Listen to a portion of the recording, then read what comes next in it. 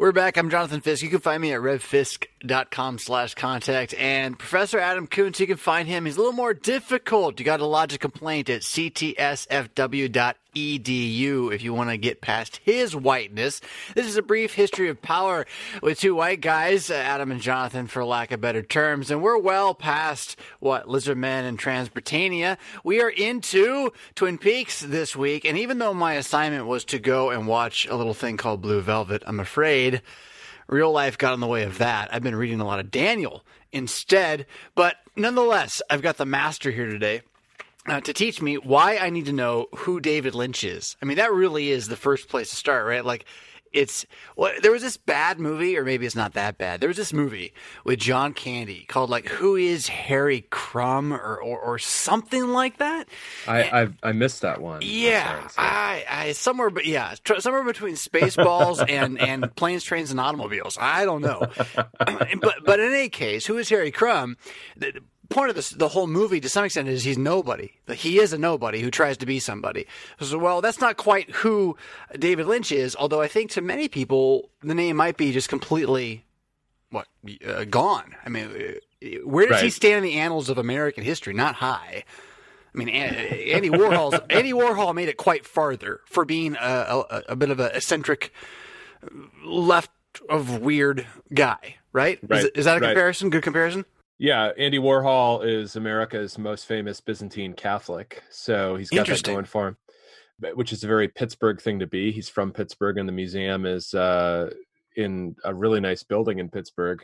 But unfortunately, I don't think Andy Warhol was at all creative. I think he was clever. David Lynch, genuinely creative, and working in film, which I said last time, and I'm happy to stand by this, is that film approaches something like what was described in the 19th century as a total work of art, which that term is Richard Wagner's produced lots of famous operas, maybe the most famous opera composer ever. And the total work of art, this is probably the place to start, takes off just as Christian liturgy is becoming increasingly sparsely attended and unusually adhered to. So just as Christian liturgy is kind of declining in popularity and public importance, artists begin to feel the need for something that can integrate sound and image into some kind of comprehensive, beautiful vision. Entertainment. And more than that, entertainment that is not merely to escape. I want to come back and push on that, but the pursuit of the ultimate beauty, the pursuit of the complete experience, really. I mean, if I put the word artistic in front of it, it doesn't really help it at all. And so in some ways, it's the transcendent moment. And it's not the singularity of transcendence into robots, like we talked about a bit last time, but it was the Buddhist Enlightenment Western style, right, of transcendentalism. But maybe pre that thinking, you're talking about that there's a movement amongst the arts that before transcendentalism comes along and puts words to it, they're pushing themselves towards a fusion of media as a tool for the ultimate experience. Okay, so transcendentalism as a specifically American philosophy in the 19th century is poorly connected to the arts, but interestingly, David Lynch is going to get involved with transcendental meditation and believes, which comes into the U.S. in the 60s. Yeah. And we can talk about that later. But I think what is going on in the desire for a comprehensive vision of beauty is the lack of one in an industrialized society, especially in the city. Yes. There is no beauty in life. So I think what's happening is that the human spirit actually cannot live without beauty and a sense of transcendence. And so nature abhors a vacuum, and art tries to swoop in where Christian liturgy had once lived in people's lives. Now, you say Christian liturgy, and maybe I say pagan liturgy. Is there not something to that where art replaces worship, wherein worship has vanished? But in other cultures wherein there is worship, is there a distinction between art and worship in any other culture that we're aware of? Or am I? No.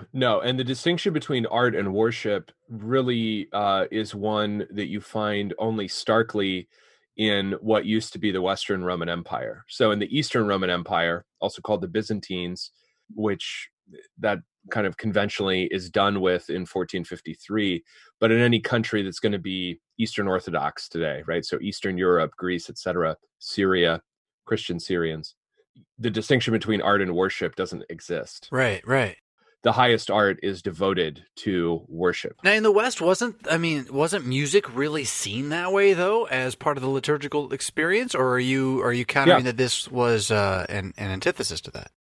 Music, the visual arts. I think what is unique about the West, and then this gets exported to the entirety of the globe when the West begins to wander about the globe, starting in the 15th century in earnest with the explorations of the Portuguese and the Spaniards at first, is that in the West, there is a possibility to distinguish between art and worship that has always existed. And it's a gap that grows, especially as the West begins to go through something that will later be called secularization, which is the sense that increasingly large parts of life, and sometimes certain people's entire lives, and now almost everyone's entire life, is actually disconnected from worship of the Christian God. And very much connected to an anti-iconoclasm of highest order, which is far removed quite a bit, actually, from where my notes got kind of cut off by the pace of centuries that you're jumping over as you talk about things. So because the Reformation and then Counter-Reformation / post-Reformation Europe and West further divided art and worship through iconoclasm, right? And you see that then really make the jump into American ethos Christianity. So even though today Roman Catholicism makes up a majority, I think, of Christians in America, if not a significant minority of it. Yet we don't think of that as American Christianity. Like if you go to The Simpsons, the preacher he's got a Southern drawl. He's not, he's not the Bishop of St. Louis. Right. And so that iconoclasm also pushes on this removal of an image to see, which is interesting, Second Commandment kind of stuff. I don't know if that quite pulls us back, but what you're saying then is that philosophy, art, worship, historically are maybe all one thing, that we in the West distinguish from each other, the East not as much, and hence some of the difficulty maybe between Eastern and Western science and having conversations with each other, but that now we are at a time where the unification of all of these tools of medium into a kind of a hyper experiential power is on the verge, and David Lynch was before the time. If he had lived a couple centuries later or a couple decades later, he would have been Bill and Ted, but as it is, he is not, and it'll be somebody else who'll be Bill and Ted if got that reference. But they bring peace on earth. They bring peace on earth eventually. So okay. I think what you're right to say that when we think about American Christianity, we think of a categorically anti-iconic, sometimes called aniconic Protestantism. There are kinds of Protestantism that are not iconoclastic. There's an even more obscure Greek word for that, an iconodual. Like Lutheranism or Anglicanism are not iconoclastic, generally speaking. But I'm saying even within Roman Catholicism, within any form of Western Christianity, and part of that is probably because the West had something that the East did not have, which was a pope who was religiously authoritative, but depending on where you lived, not politically authoritative. There is a gap in the West, and now because of globalization in the world, between what is religious and what is worldly. And an artist can only close that gap on his own so far. So what's happening when you get into something like film is that I think because of the medium, because it's not just a picture that doesn't move or a statue that stands somewhere or a piece of music that's played and then it's over. When you get film, which is an immersive experience in a way that religious liturgies are, whether Christian or anything else, when you get film, you get something that now begins, I think, to approach something like a religious experience. And someone like David Lynch, who is still alive, he's fairly old. he sort of came of age at the end of the 1960s. So kind of classic boomer generation, right? Older boomer. Lynch is working with a sort of post-Christian America because you get post-Christianity fastest among people like Lynch who should be some ethnically, they should be some sort of like English Protestant, but they're kind of not. Those folks are secularized fastest in the United States, whereas somebody of the same age, roughly like Antonin Scalia, I'm thinking of dead Supreme Court justices for no particular reason. Scalia was, raised devoutly Roman Catholic. Same thing with Samuel Alito, right? Catholics kind of secularized slower in America for a variety of reasons than Protestants. Lynch, therefore, when he wants to begin to, and he wrote a whole book about this, about the role of transcendental meditation in his art, because he actually works in a bunch of different media and not just film, is he's going to go now not to Western forms of religion. He's going to go to transcendental meditation, which is a Westernized form of certain Hindu practices. The reason I think he's going to go there, and I think will get us on track because we zoomed all the way out, let's zoom back in, is that Lynch is trying to express something not fundamentally Eastern and not even generically Western, but actually specifically American about the shape of American life. And that's eventually going to be specifically about Hollywood, especially in his most recent films. But in something like Twin Peaks, which is definitely his best known work, which is a TV series from the early 90s with an update in recent years, he's trying to get at something dark about American life that he thinks has always been there, and especially was there in his childhood, and that he first perceived, biographically speaking, he first perceived it in a place that you and I both know, which is Philadelphia. He moved around the country because his dad worked in the government, but when he went to art school in the mid-late 1960s, he moved into North Philadelphia, which is the home of my alma mater, Temple, and just down the street on Broad Street from Temple is the Pennsylvania Academy of Fine Arts, which, if you look it up, has had a really big role in American art, really for its entire existence. He's there. He's living in a classic Philly row home. And what he sees on a daily basis as he's having a family. So he's a person who's now beginning to start something that very few people are starting in our own time, which is a family, young family. So he's worried about their safety, just kind of naturally on a chemical level. The father begins to be protective. You just change overnight when you have kids. And he's seeing just like insane violence literally outside his front door, because Philadelphia is beginning to collapse. A period, the late 60s into the 70s parallel our own like 2020. Right. In ways that I think a lot of people have sort of forgotten how chaotically violent America was for about 10 years.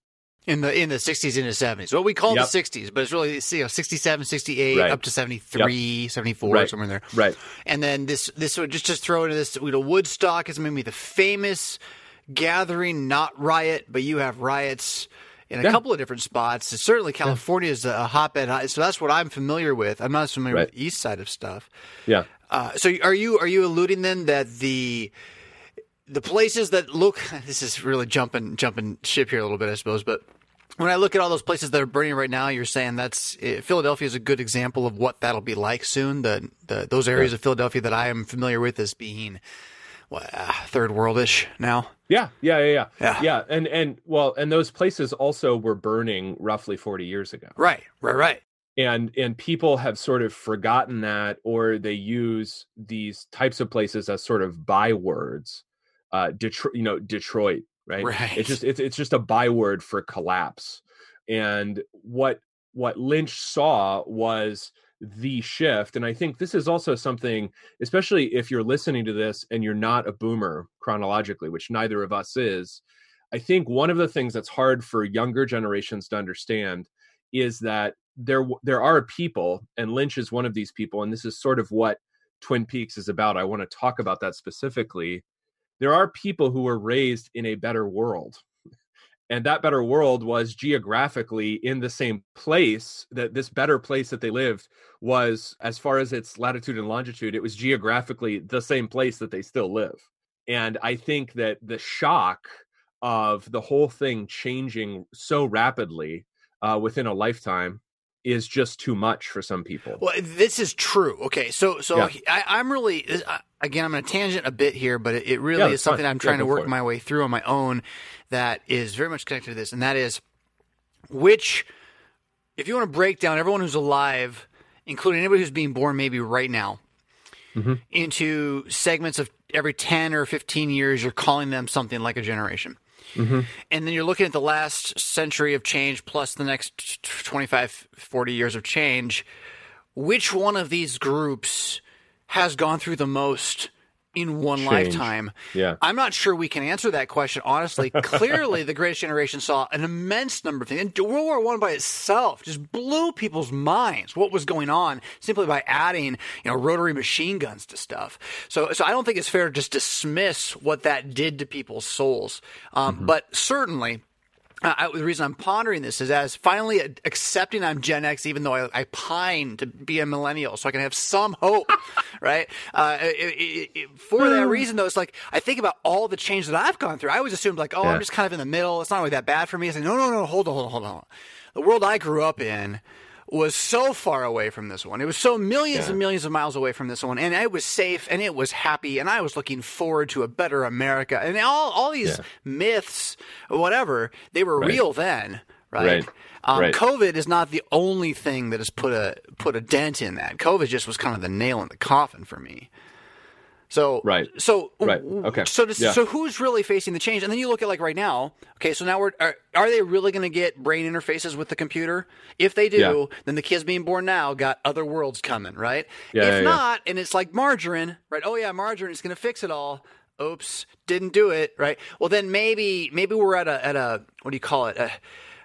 Moore's law might bump into something here in a couple of years. You familiar with Moore's law? Yeah. So Moore's law, for the listener, the idea that the speed of computing is doubling while the size to make it is halving every year. And this has continued for quite some time now. Information speed is picking up. The assumption is sort of it'll go on forever. Is that really true, given what we know about quantum physics and our bumping into things there, hence the push for quantum computing, blah, blah, blah, blah, blah. I mean, you go on and on to this. I had a question when I started it, though. Do you remember that? I don't. So I'll connect it. Yeah, go ahead. Generations going through such extreme change that how can you possibly create a narrative out of what you're seeing week by week, year by year that's stable? Yeah. You can't. There's no stable narrative in the white noise. No. And if you look at Lynch's work, you start from his first film, Eraserhead, but you go into the 80s, right? And the 80s is really the coming into their own of the boomers, of his own generation. Blue Velvet is, I think, the year I was born, 1986. Twin Peaks is early 1990s, right? Your first certified boomer president is 1992 with Bill Clinton, one of three presidents born in the summer of 1946, of all things. And so what you can see is that over time, Lynch is moving from sort of outsider frustration. Eraserhead feels very 1970s in that way, which is what it was, into this very boomer sense. If you look at Blue Velvet, which begins with beautiful pictures of this beautiful small town, there is an iconic image at the beginning and the end of Blue Velvet of a man on a fire truck waving. It's just a beautiful day.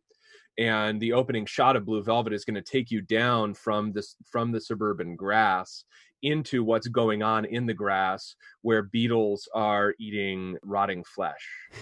And what's going to happen in basically every Lynch film, and so this is his thing about America, but it begins in 86 and then the early 90s with Twin Peaks, is that underneath what appears to be great tranquility, beauty, and prosperity is in fact some sort of hidden world which is fundamentally corrupt and violent. And this is, in everything that he does, always shown to you as something shocking. That is, you shouldn't accept it as normal, but you should accept it as real. So explain more about that last sentence. I mean, I think I understood the words on their substance, but I think you meant more than that. So yeah, I do mean more than that, because I think what you find in a lot of media, especially film and TV, which are largely the same thing with streaming platforms, is you find a normalization of things like violence, unusual forms of sexual activity. Those are presented to you over and over again. And the purpose of that, there's no specific artistic purpose in the presentation of those things. They're basically just there so that you accept them as normal. They're givens. They're just minor plot points. And this happens in every level of any kind of dramatic enterprise. But you're suggesting that an artist can be doing this on a broader level with his work over the course of a lifetime, and that movements, which in fact are ideas and have consequences, are made up of artists in a flow or in a trend over a lifetime as well. And then that often impacts, not only, it doesn't just reflect what's going on under the surface as Lynch is trying to do, but in some ways foreshadows what will be coming next. The arts become what the people is real do, right? Yeah. Right. And so for something to go from real to normal, the artist needs to present what he is presenting as not only a simple fact of life.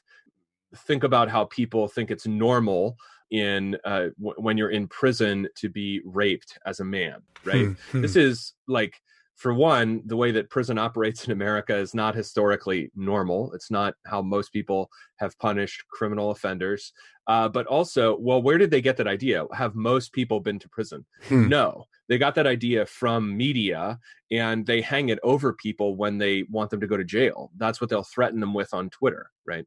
And so for something to move from real to normal, the artist has to present it as just sort of a given. Whereas when Lynch is presenting in Blue Velvet, you have an issue of kind of a criminal underworld within this small town. Or in Twin Peaks, you have the demonic within a small town. Is Lynch is not saying, oh, well, small towns were never really loving. They were never really wholesome. There's no such thing as wholesome. You were just deluded, right? You were living in a bubble. That was your problem. He's saying those things are real. There are such things as innocence. There are such things as undefiled beauty.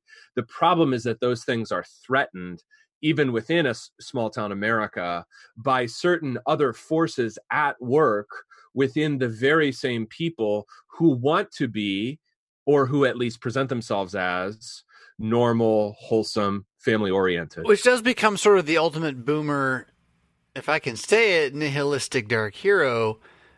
The hero is one who is always evil and good in boomer media. He is always flawed. And this is not always a bad thing, because they've reacted against, and I think Stan Lee's whole trajectory, Spider-Man On, of the flawed hero, is a big piece of this, was a reaction against a mysticism or a mythology that was being put upon them about the unassailable man. And I don't know where that is, where you would be able to tack that to human history. Yeah. But Teddy Roosevelt stands as him in some ways, right? He is the man who everyone wants to be. And then, but the hiding of his later life insanity, struggles with his son's death, all that kind of stuff from the American populace, this bleeds out in the need for heroes who are both evil and good. But now, the far end of this, and in Gen X, you see that there is no good left in most of the heroes, right? That's kind of what we lead into. But I'm jumping ahead a bit there. Well, you're not, because I think if you take like a sort of a crossover figure within media, and this is not the trajectory Lynch has by the late 90s and early 2000s, I will have to talk about where he goes.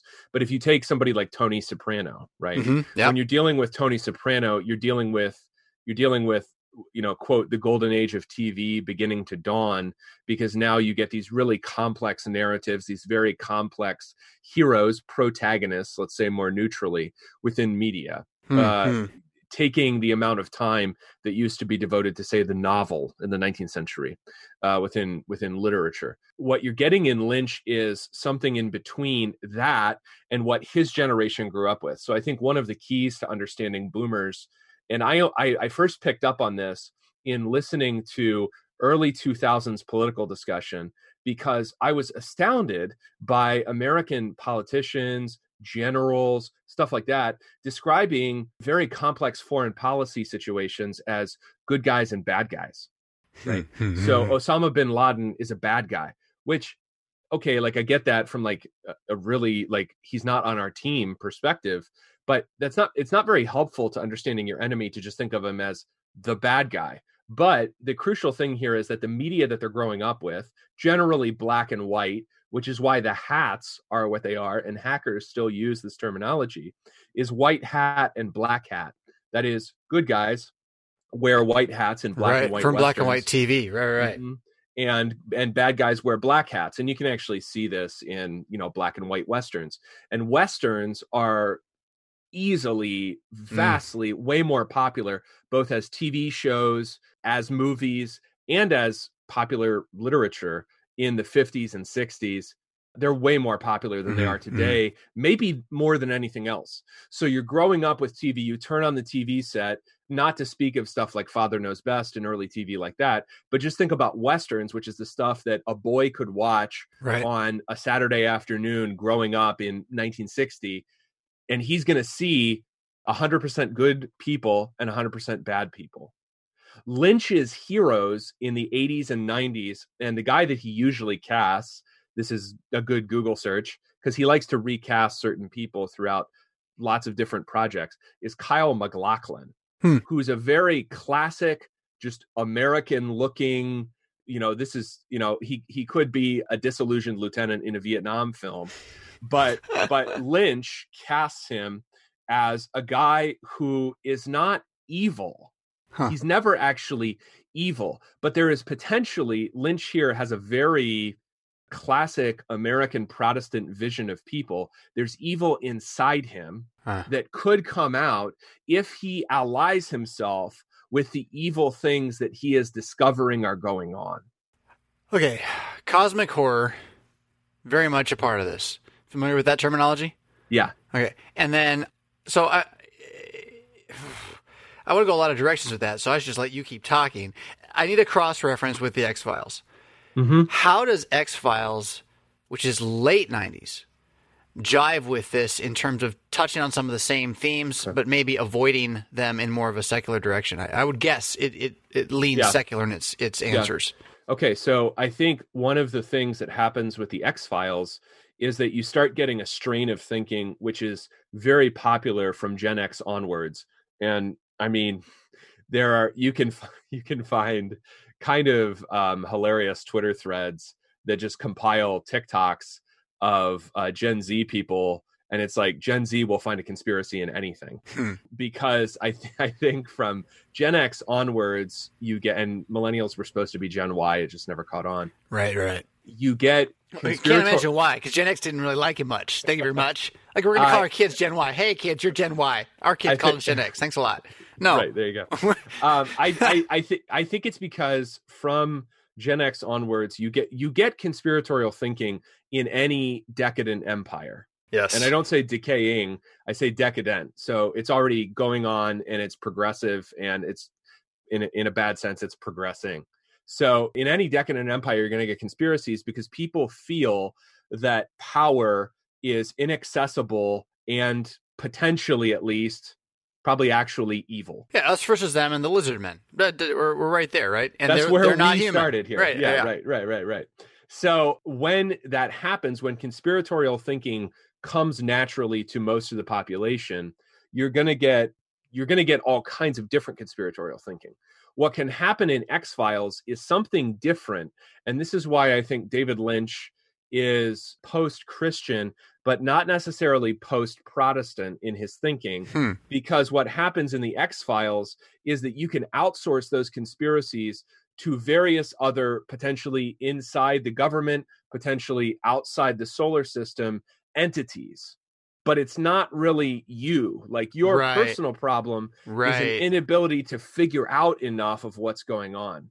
Lynch is still Protestant in a classical sense, in understanding that evil is both a problem outside of you, maybe in unnamed alphabet soup agencies maybe in extraterrestrials, but also inside of you, because the conflict that you always have is, okay, I discovered the criminal underworld in this town in Western North Carolina. That's Blue Velvet. I discovered the dark doings inside the elite of this small town who are still culturally Episcopalian. That's Twin Peaks. Okay. But I also discovered that when I discover those things, they uncover things inside me that are potentially evil, if not actually evil.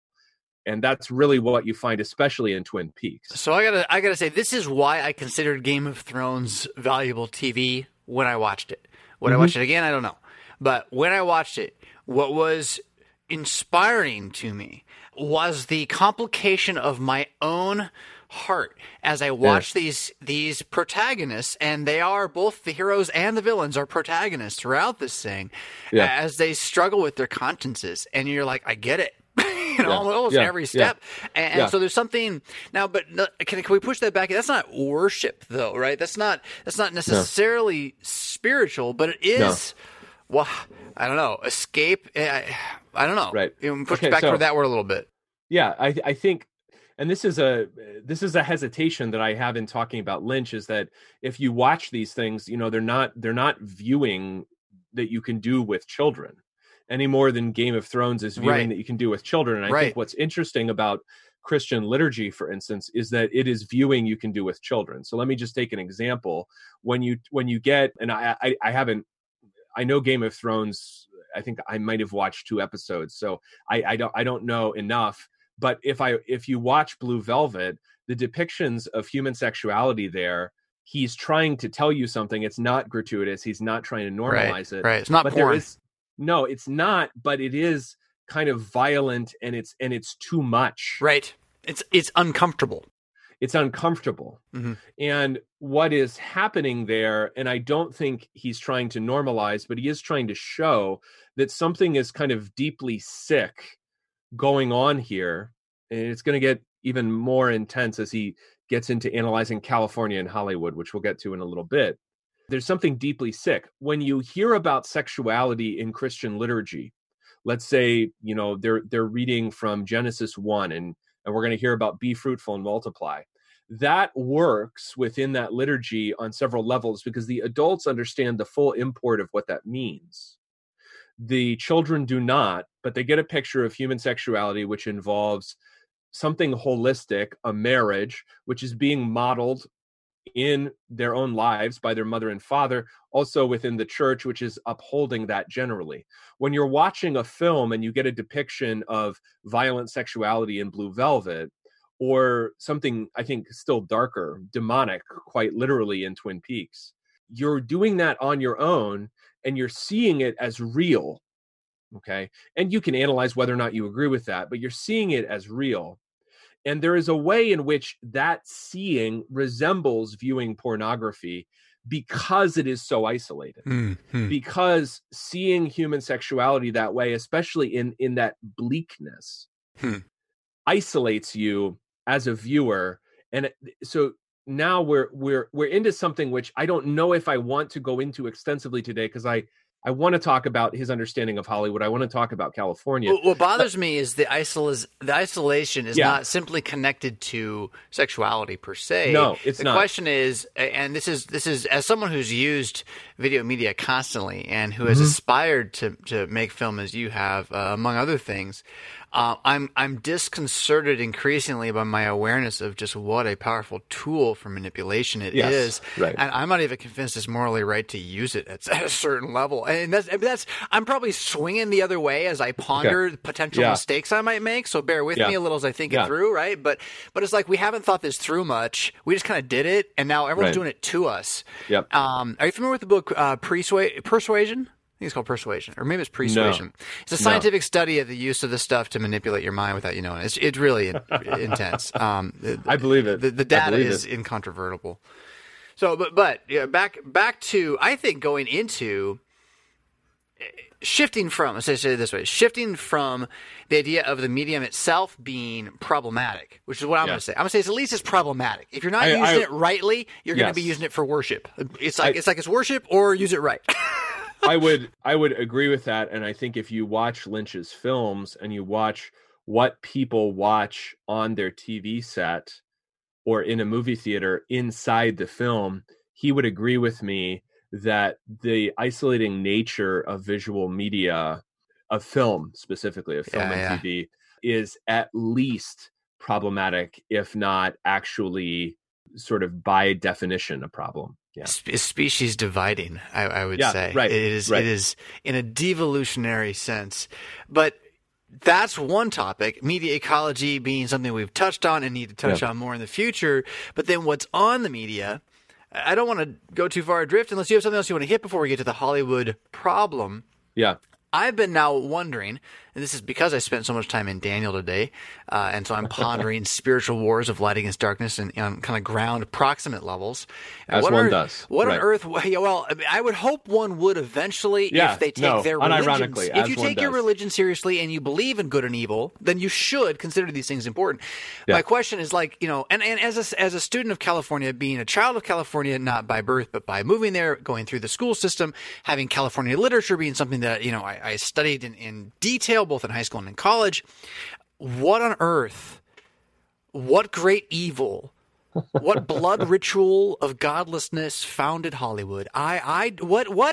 It wasn't just pigs on an altar. It had to be much more than this. Did voodoo obscene come down from Jupiter and land? I mean, it is oh man, I don't know. Yeah. Okay. So Lynch goes here from Lost Highway onward. There's a trilogy. I think it's a trilogy. I think it's meant to be seen together, of Lost Highway, followed by Mulholland Drive, which I think is his best film, bar none, followed by Inland Empire, which is maybe a little too weird for everyone except the real fan, and I don't know if I'm a real fan. So it sounds like that C.S. Lewis's Cosmic Horror series, Paralandra, right? It starts it off. Yes. You need it. The middle one's the best, though. Sorry, Out of Silent Planets. The first one starts it off. The middle one's the best, as you're saying, Blue Velvet, right? Yeah, and then the last agreed. one, if you're a true fan, you're going to love it, but otherwise, you probably stay away. It's just a little too intense. Yeah. Although, I mean, okay, so That Hideous Strength is actually, Fight Me. That's actually the best one. It is by far the best one, but only because you're a true fan. And so I am a true fan with C.S. Lewis. The problem, what happens with Lynch is that post-Christianity, even with the practice of transcendental meditation in his life, there is no hope. So what you're getting is an incisive analysis of Hollywood, and especially Hollywood as definitive of California and because of its power, definitive of what it means to be American. And I want to explain that. But just kind of like to sum it up right now is because he sees it that way, he sees all of those places, Hollywood, California, USA, as therefore hopeless, because there's nothing to pull you back from the basic obscenity that historically, if you look at it, is at the heart of Hollywood. So there's a scandal people know nothing about, and I'm starting here, and I'm going to come back to Lynch, because Lynch I was right about blood rituals. I was right about you were right. What you want to look into is not only is Hollywood basically starts because Thomas Edison has a death grip on all kinds of patents and copyrights concerning film production. He was an extremely shrewd businessman. I don't know if he was a great inventor, but he was a great businessman. And he locks down film production. And basically, the move to Hollywood is a move by lots of folks from New York. The best book on this is Neil Gabler's History of Hollywood, as specifically, he understands it as like the major episode in American Jewish history. Neil Gabler, Gabler, great book.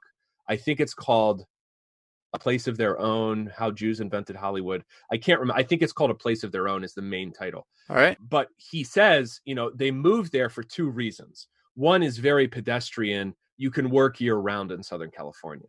Very, very pedestrian. Yeah. And you can get all these different sets, right, natural sets within an easy drive.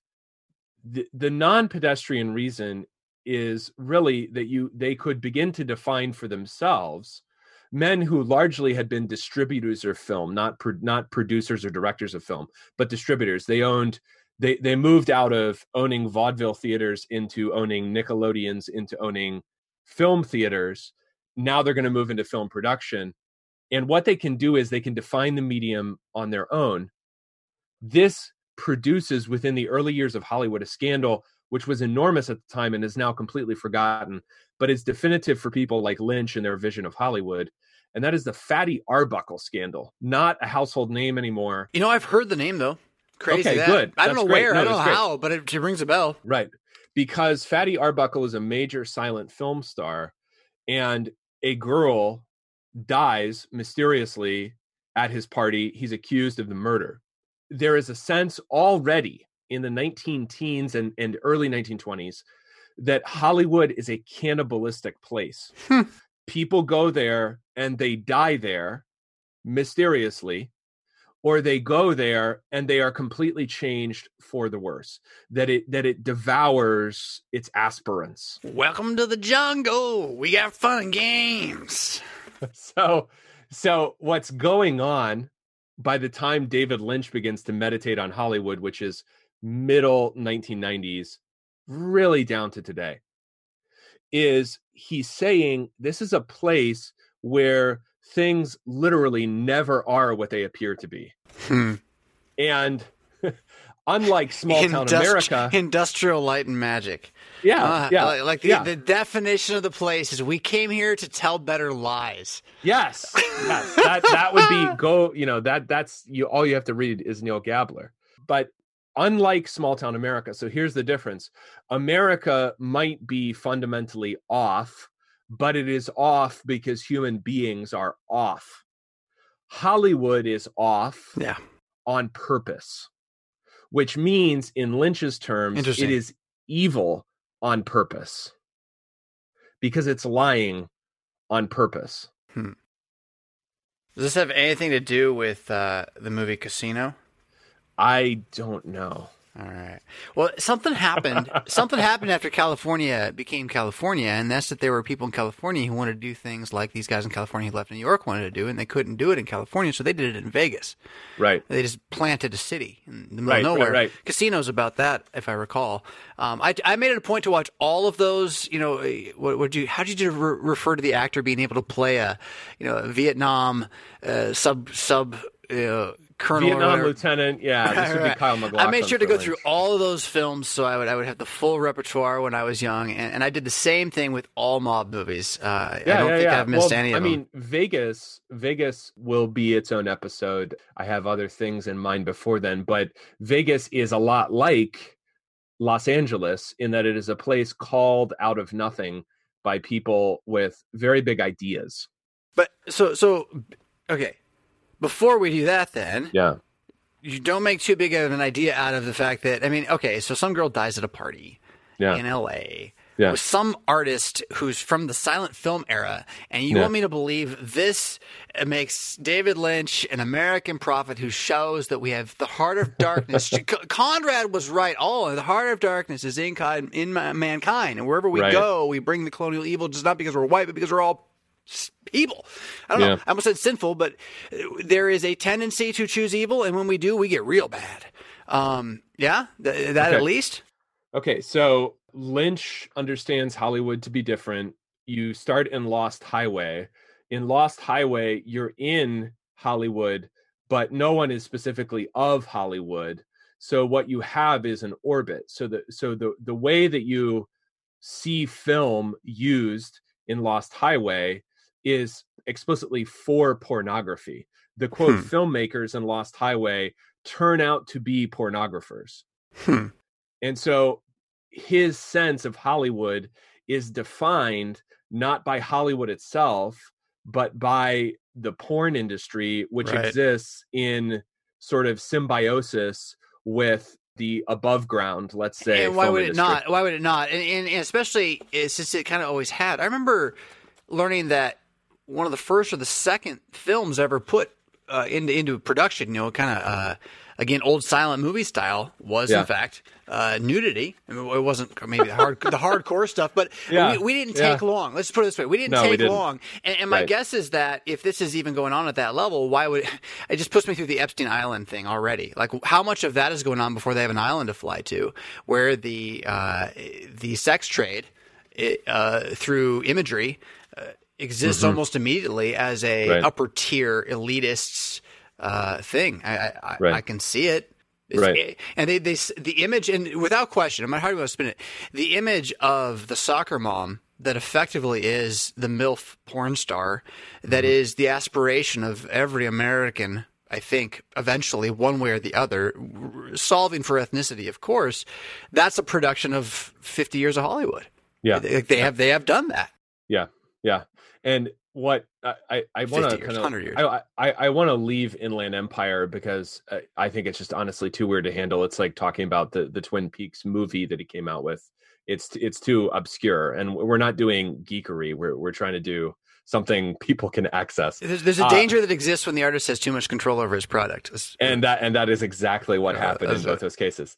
So the one maybe to watch, even though it's confusing, is Mulholland Drive, kind of the middle of the trilogy, because what happens there is that rather than showing you the criminal underworld, he shows you Hollywood.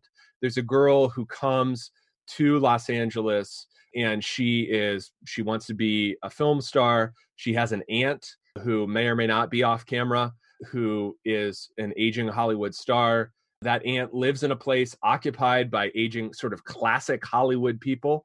So in the 90s, these people were still alive who had been stars in the 40s. And everything is above board unless you are following very closely. So if there is any hope in Lynch, it is the sense that if you look closely enough, as he obviously thinks he does, if you look closely enough, you can see not something redemptive necessarily, but you can see the evil that other people are missing that's going on in everyday life. Again, the cosmic horror element then, that totally. You are, although in cosmic horror, classically, only one person sees, right? But you're being let into the inner circle. I mean, this is why we grasp the conspiracy theory when we don't have the power, right? Is because we're trying to have power by the story over the entire thing. Yeah. And then when someone like Lynch does this, or otherwise, we're all kind of grasping for the real story. The question is who really sees the inside, and what is your Rosetta Stone for understanding the present moment? You look right out in front of you. Yeah. Do you believe the stories about I forget what he used earlier. Sorry, I just interrupted you. He used earlier to talk about like a historical statement that we just kind of all assume to be true. We just operate every day as if it's true, but it hasn't been tested.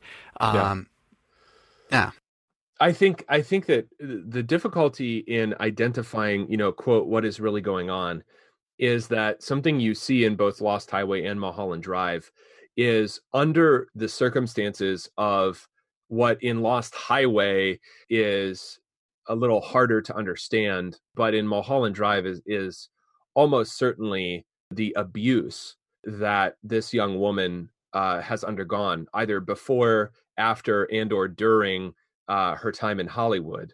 And that's sexual abuse, but it's also all the other things that could be included with that. Is that the personality, who I am, which is supposed to be the stable thing in a detective story, is the very thing that fractures under abuse. I don't know who I am. I don't know if I'm innocent or guilty. I don't really know in Lost Highway even what my name is or how old I am or what my face looks like. And therefore, I can't tell whether or not evil is actually evil anymore, because all I see are a succession of images, and sometimes I'm good and sometimes I'm evil. This is why, if you're interested in the stuff we're talking about today, the place to start is Twin Peaks, because there's a figure that's in Twin Peaks that's in pretty much everything that Lynch does, and that is the innocent young woman.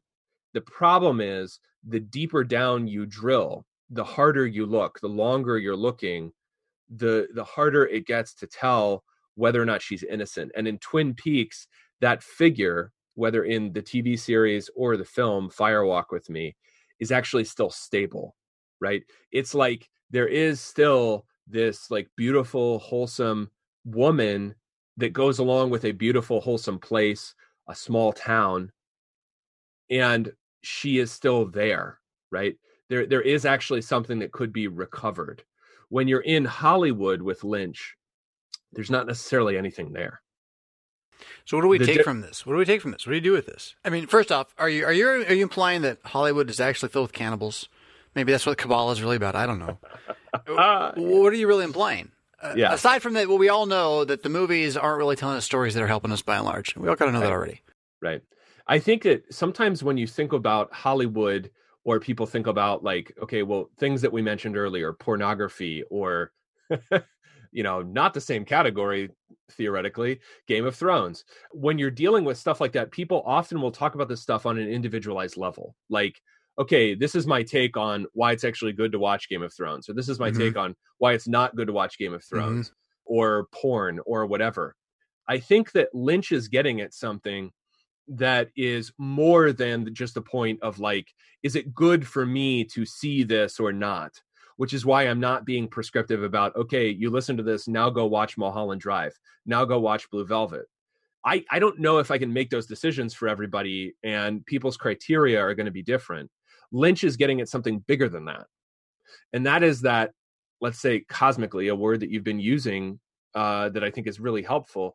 Cosmically, how or why are these things even there, right? Because the shock of discovery in his films is not so much that I or the protagonist or someone is involved with this or that evil thing. It's that it is there. That's the shocking thing. That's the horrifying thing. Yeah, you can't handle the truth. You can't handle the truth. You know that. You know that one, right? Feel Good Man. I do know that one, right? So I mean, the point is, the idea is, it is too much. It is overwhelming when you observe this, and this is the cosmic horror element too. Is it drives you mad to see it? Yeah. But you're now claiming though that this does not drive you mad, or should not drive you mad, right? But it could, because I mean, if you're like in Mulholland Drive, there's this diner. It appears completely pedestrian. It's like surrounded by parking lot. It's nothing. He takes you out of the diner. A conversation that you will later understand in the movie is not at all innocuous, not at all simple. He takes you out of this completely kind of like boring, like, why am I watching this conversation? And he goes into the back behind the dumpster, and there's a figure sitting there with this horrible hook nose, looks like a bum. And there's this In-N-Out bag that shows you inside. There are literally horrors inside the trash. So what we cast off in America, and in that case, and I think he's very specific about it being in California. It's a bag you could only get in California. And some parts of Arizona. But okay, I knew there was going to be a countersignal on that. I just felt it incoming. When you look inside that, you will find things that you just can't handle. And he cuts the film at that very moment in a way that is disturbing visually, orally, in every way. He's using all the tools at his disposal to create the experience. And then back to everything drenched in sunshine in the next shot. Now, all of this reminds me of an artist I've seen plenty of and don't necessarily aspire to recommend, although I would, if I ever made film, I'd be a lot like this guy, Tarantino. And his use of stuff. I don't know how close those two guys' trajectories as artists are. It'd be interesting to see what kind of parallels they have in terms of their learning. Like who were their leaders that led them to see film this way? Because they definitely see film in a similar way that the rest of Hollywood does not. So what about then?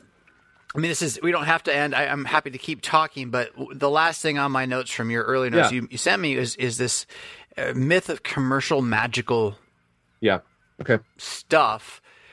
And I want to say magical realism, which is a hat tip to a California-style poetry originally, but then it becomes a storytelling thing. It's closely connected to historical fiction, although it's usually done in the near past, present, or near future, and it portends to reality with extreme, like, radical shifts in anything. And that's about the best definition it gets. Are you familiar with that at all? I am. Okay. Most people will not be, because it's pretty narrow little thing, but it is sort of what we're dancing around here a little bit too, I think.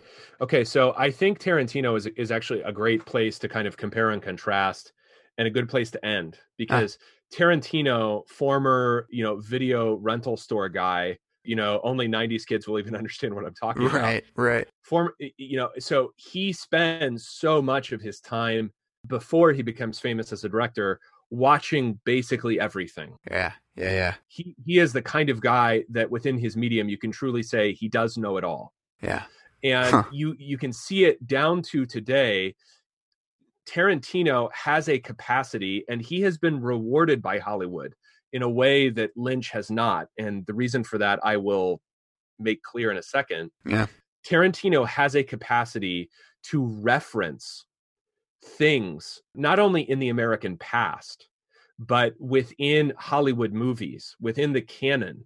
If you watch enough TCM, maybe one day you will understand everything that Tarantino is doing in a movie that I think no one else has. I don't think Lynch even has as erudite of a filmmaker as Lynch is. Tarantino has an amazing command. I think that is crucial to understanding something, and that pertains to the notion of being a film buff, or the notion that has gone way bigger and become far more positive than it used to be, which is the notion of being a nerd or a geek or being into some kind of fandom. And that is that the job of the content producer, whether it's a filmmaker or a podcaster or whatever, is to bring you into a universe, and then to have you spend your time in that universe, mastering that universe. And Tarantino not only provides that for fans of his films, he does that himself with things like, okay, this film's job is to reproduce spaghetti westerns with my own twist as accurately as possible. My job in this film is to reproduce the 1960s or World War II hero films as much as possible. And he goes for it down to what's playing on the radio and what is the audio quality of Motown coming out of the speaker, right? Yeah. So he is a geek's geek. Lynch does not actually want you to be a geek, to be a Lynch fanboy. And the reason is much bigger than just sort of like, oh, he's personally humble or he's simply too weird. Those are other explanations you could go to. But I think the reason is much more philosophically profound. When you remain within a creator's universe, or more broadly, Hollywood's creative universe, what they are giving you, what is the content you are looking at, what have they put into production and allowed for normal people to see? You remain under the control of the magician. You remain subject to the liturgy that he is performing in front of you and involving you in. Lynch is trying to show you that there are things outside film, even when he's inside film, and you're inside his film. And those things are actually bigger and more important and generally darker than the film itself. So he leaves you a universe outside the work of art. Somebody like Tarantino does not. That's really and interesting. Hollywood does not. I'm still wrestling then with the idea of the cosmic horror, and that Lynch then, if not Protestant, by the hauntedness of his Protestantism, is still in cosmic horror. And Tarantino, maybe keeping magical realism of a sort, dances right out of cosmic horror. Yeah. And I can't think of. I'm trying. I didn't see Inglorious Bastards. I haven't seen some of the more recent stuff. Frankly, they're boring. Pulp Fiction was great, and they just got boring after that. Yep, True Romance is really good, but I can't think of one in which he deals with an actual higher power of cosmic level, where he really. I mean, True Romance is sort of like the happy ending, but that doesn't really count, I don't think. So that's interesting that he's truly more secular in his prophecies. And now it's got me wondering, Django is like, what is this? Is he leading Hollywood by the nose into the future of its own scripts? Is he sort of Hollywood's own personal prophet, and Lynch is their Cassandra? I don't know. I'm just a crazy white guy talking to another crazy white guy, and we both work for a bunch of other white guys by and large. So why should you listen to this at all? What do you want to have a closing word on some of that and lead us into next time or something? I think the reason that Hollywood is so powerful, and Tarantino as such a child and a student of Hollywood, is powerful is because something like Inglorious Bastards, for instance, or Django Unchained with American history, the assessment is not supposed to be profound. They understand that images are vastly more important to pretty much everybody than words or analysis. It's eye candy.